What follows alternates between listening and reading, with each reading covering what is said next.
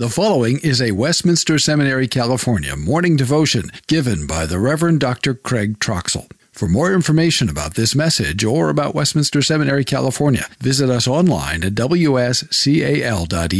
or call 888-480-8474. Online, wscal.edu or call 888-480-8474. Good morning. Welcome again to chapel at Westminster Seminary, California, virtual chapel that is. We are returning to 1 Corinthians chapter 13, the chapter on love. And this morning we'll be looking at a portion of verse 5 and considering how love is unselfish. Love is unselfish. And so we read these words, again, 1 Corinthians 13, verse 5. Love is not rude. It does not insist on its own way. Love is not rude. It does not insist on its own way. Let's pray. Our gracious God and Father, how thankful we are to have this time together when we can sit under the ministry of your word. And what a blessing it is, Father, to be in Christ and to know that every spiritual blessing that we enjoy and have is because either we are in Christ or because Christ is in us, that is, in us by his Holy Spirit. And so we look to the presence of Christ, to the ministry of the Holy Spirit and the ministry of your truth again this morning, that you would encourage us and how we can follow in the footsteps of our Savior, how we can relish the good things that we have through the promises of God, and how it is that we can exalt Christ in our lives, even in our hearts. So we ask that you would do this as we reflect upon your word this morning. All these things we pray, Father, seeking to glorify Christ and coming with thanksgiving in our hearts for him who died our death and was raised in victory that we might overcome death as well. All these things we pray in Jesus' name. Amen. There's a few of you who are watching that may be familiar with this book. You may not be able to see it from where you are, but it's Style and Class by Zietze Buning. Zietze Buning is actually a pseudonym for Stanley Wiersma, who taught English at Calvin College for many years. Style and Class is a collection of free verse poetry, poems, and mostly reflecting upon Dutch Reformed life in northwest Iowa, a Dutch enclave there. And it's playful, even as it's respectful of the Dutch tradition there, offering lots of insights, but on occasion it has a poem or two about life from the motherland. And here's one about Wilhelmina. And we don't mean the mince, we mean the queen. Queen Wilhelmina was entertaining the Frisian Cattle Breeders Association at dinner. The Frisian farmers did not know what to make of their finger bowls. They drank them down. The stylish courtiers from The Hague nudged each other and pointed and laughed at such lack of style. Until the queen herself, without a smile, raised her finger bowl and drained it, obliging all the courtiers to follow suit without a smile. The courtiers had style, but Queen Wilhelmina had class. Let me ask you a question. What is your goal? Is it to go in style, or is it to show some class? There's a great difference between these two things, between style and class. Style is when you do something and you look good as you do it. Class is when you do something and you make someone else look good.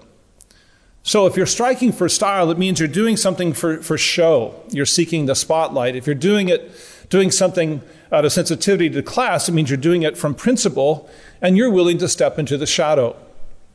Style is done because people are looking. A class is pursued whether or not people are looking. In style, you're seeking the attention of others. In class, you are seeking the needs of others. We could say that style is like winning the MVP of the NBA because you scored the most points. But class is when you had the most assists in the NBA and helped your team win the championship. There's a great difference between these things. And when we think of style, we think of somebody who is self-seeking. It's self-love. It's all about me. Think Tony Stark. And it's okay in life to have a little style every now and then. But the problem is, by nature, we already think about ourselves too much, too highly, and too often. That many times we descend into self-absorption. We are self-indulgent in our desires, and sometimes we go to great lengths to get what we want. And many times when we are caught in this mindset, we're not thinking about the needs of those around us. In fact, we don't even see those needs. We don't feel those needs because we are so preoccupied with ourselves. And this form of self-love many times seeks its own interests, even if it's rude.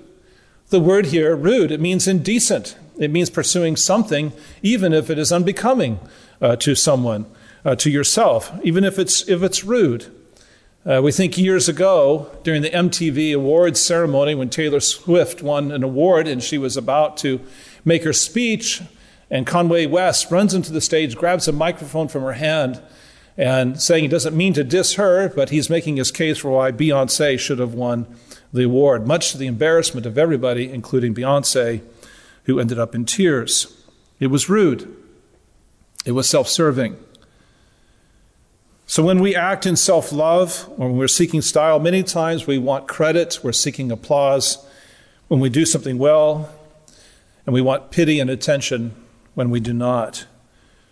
This manifests itself in our talk, that many times we're dominating the conversation with other people. We're not listening to them. We're not asking them questions. We're bringing the conversation back to ourselves. And when self-love does not get what it wants, it ends up whining or pouting like a spoiled child.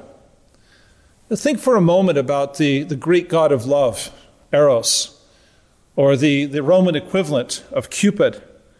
How is that god pictured and sculptured?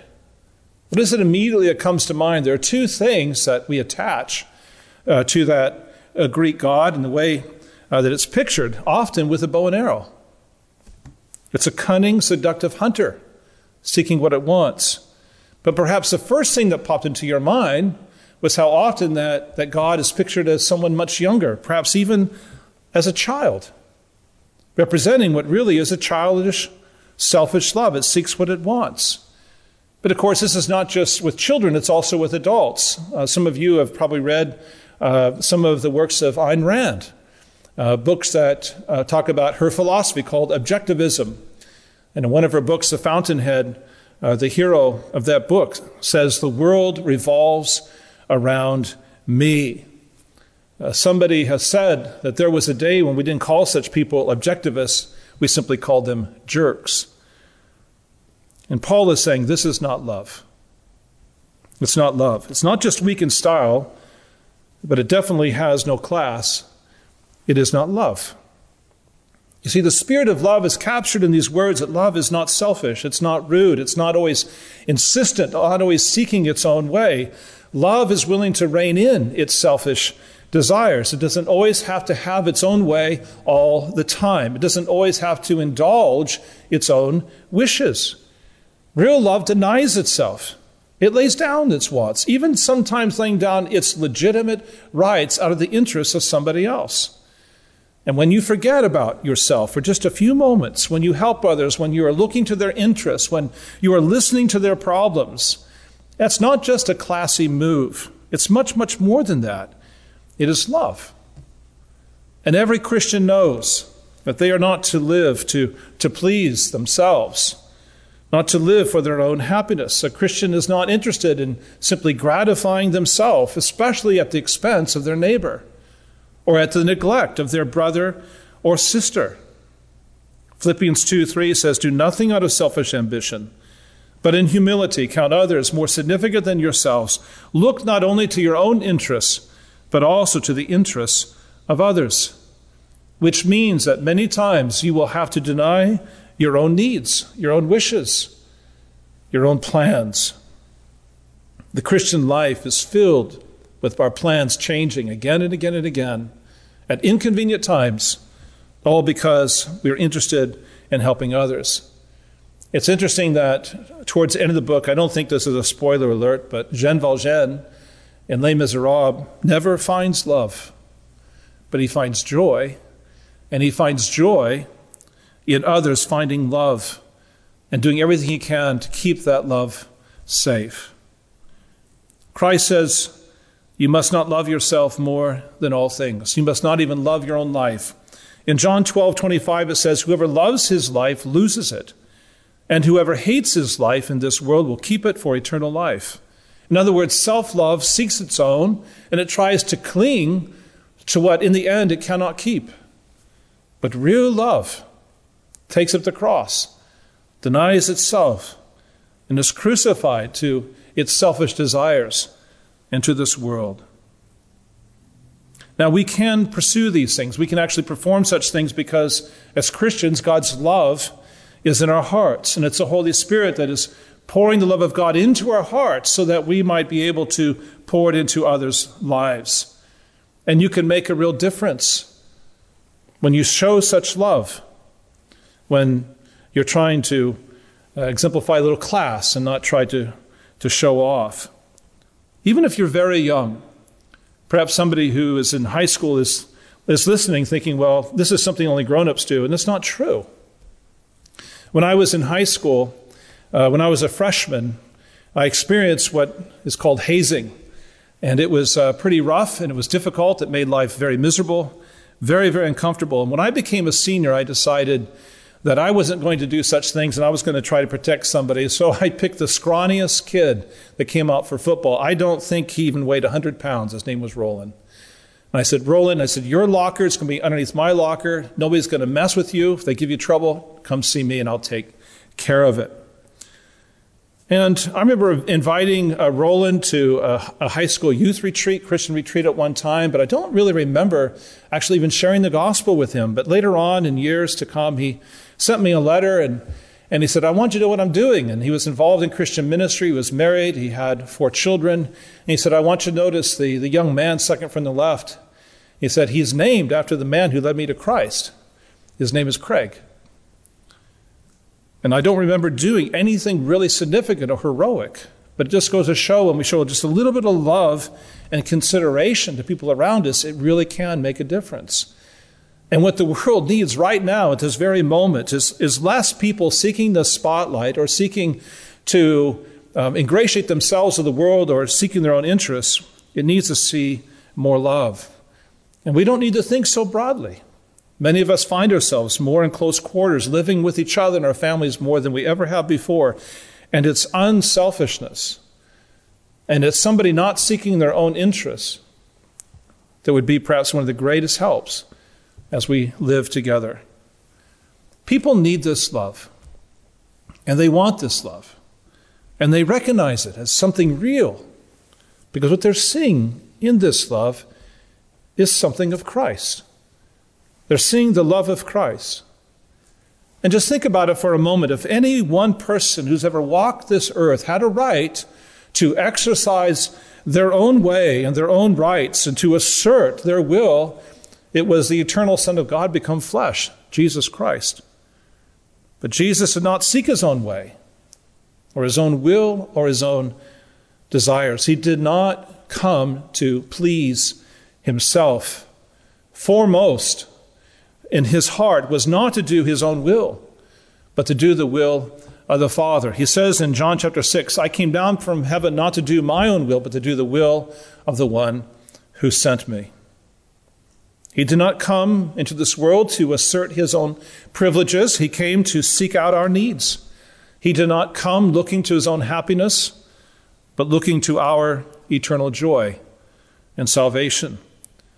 It's the Lord Jesus Christ who epitomizes the one who does not insist on his own way.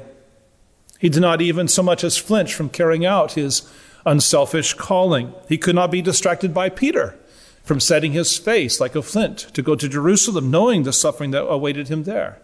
He did not shrink back in the garden, but he embraced the Father's will and said, not my will, but your will be done. He does not resist being arrested or tried or betrayed and condemned. He does not refuse being beaten or punched in the face or mocked or spit upon. All of this because he did not cling to his own. He sacrificed everything of his in order to obtain everything for us. His heart was set upon love, and to fulfill all that love required in order to save us. And so what this means is Christ carried our sin to the cross, all of our self-absorption, all of our self-centeredness, all of our disobedient self-indulgence, and swallowed up all that these sins deserved. And this is love. A love that is so disposed and ready and willing and unwavering to own the terrible obligations of our salvation and to seal them all with his own unspeakable suffering. And all this, simply put, because Christ considered the needs of others as more important than himself, even unto death. So in light of his unselfish love for you, what will you do for him? Do not be conformed to this world and its selfish ways and its obsession with style. Pursue what is best for others. Seek their good. Seek their joy. Seek their honor. And show this world what real love is. Show them the love of Christ, who did not come to seek his own way, but came to seek out sinners like you and like me. Let us pray. Our gracious God and our Father, we know what love is. Your word is so clear, particularly in this chapter of the Bible, where it is so descriptive, not just of what love is, but what love must do. Oh, Father, help us to walk in obedience, to pursue these things, and to do so for the sake of Christ. And Father, it is in him, in his life, in his prayers, in his obedience, in his sacrifice that we see what love is. Help us to imitate him who has loved us unto death and loves us still. All these things, Father, we pray, not just with gratitude, but with love in our hearts. In Jesus' name, amen. Thank you for joining us. Go in peace. Copyright 2020, Westminster Seminary, California. All rights reserved. You are permitted to reproduce and distribute this material in any format, provided that you do not alter the wording in any way and that you do not charge a fee beyond the cost of reproduction. For web posting, a link to this document on our website is preferred.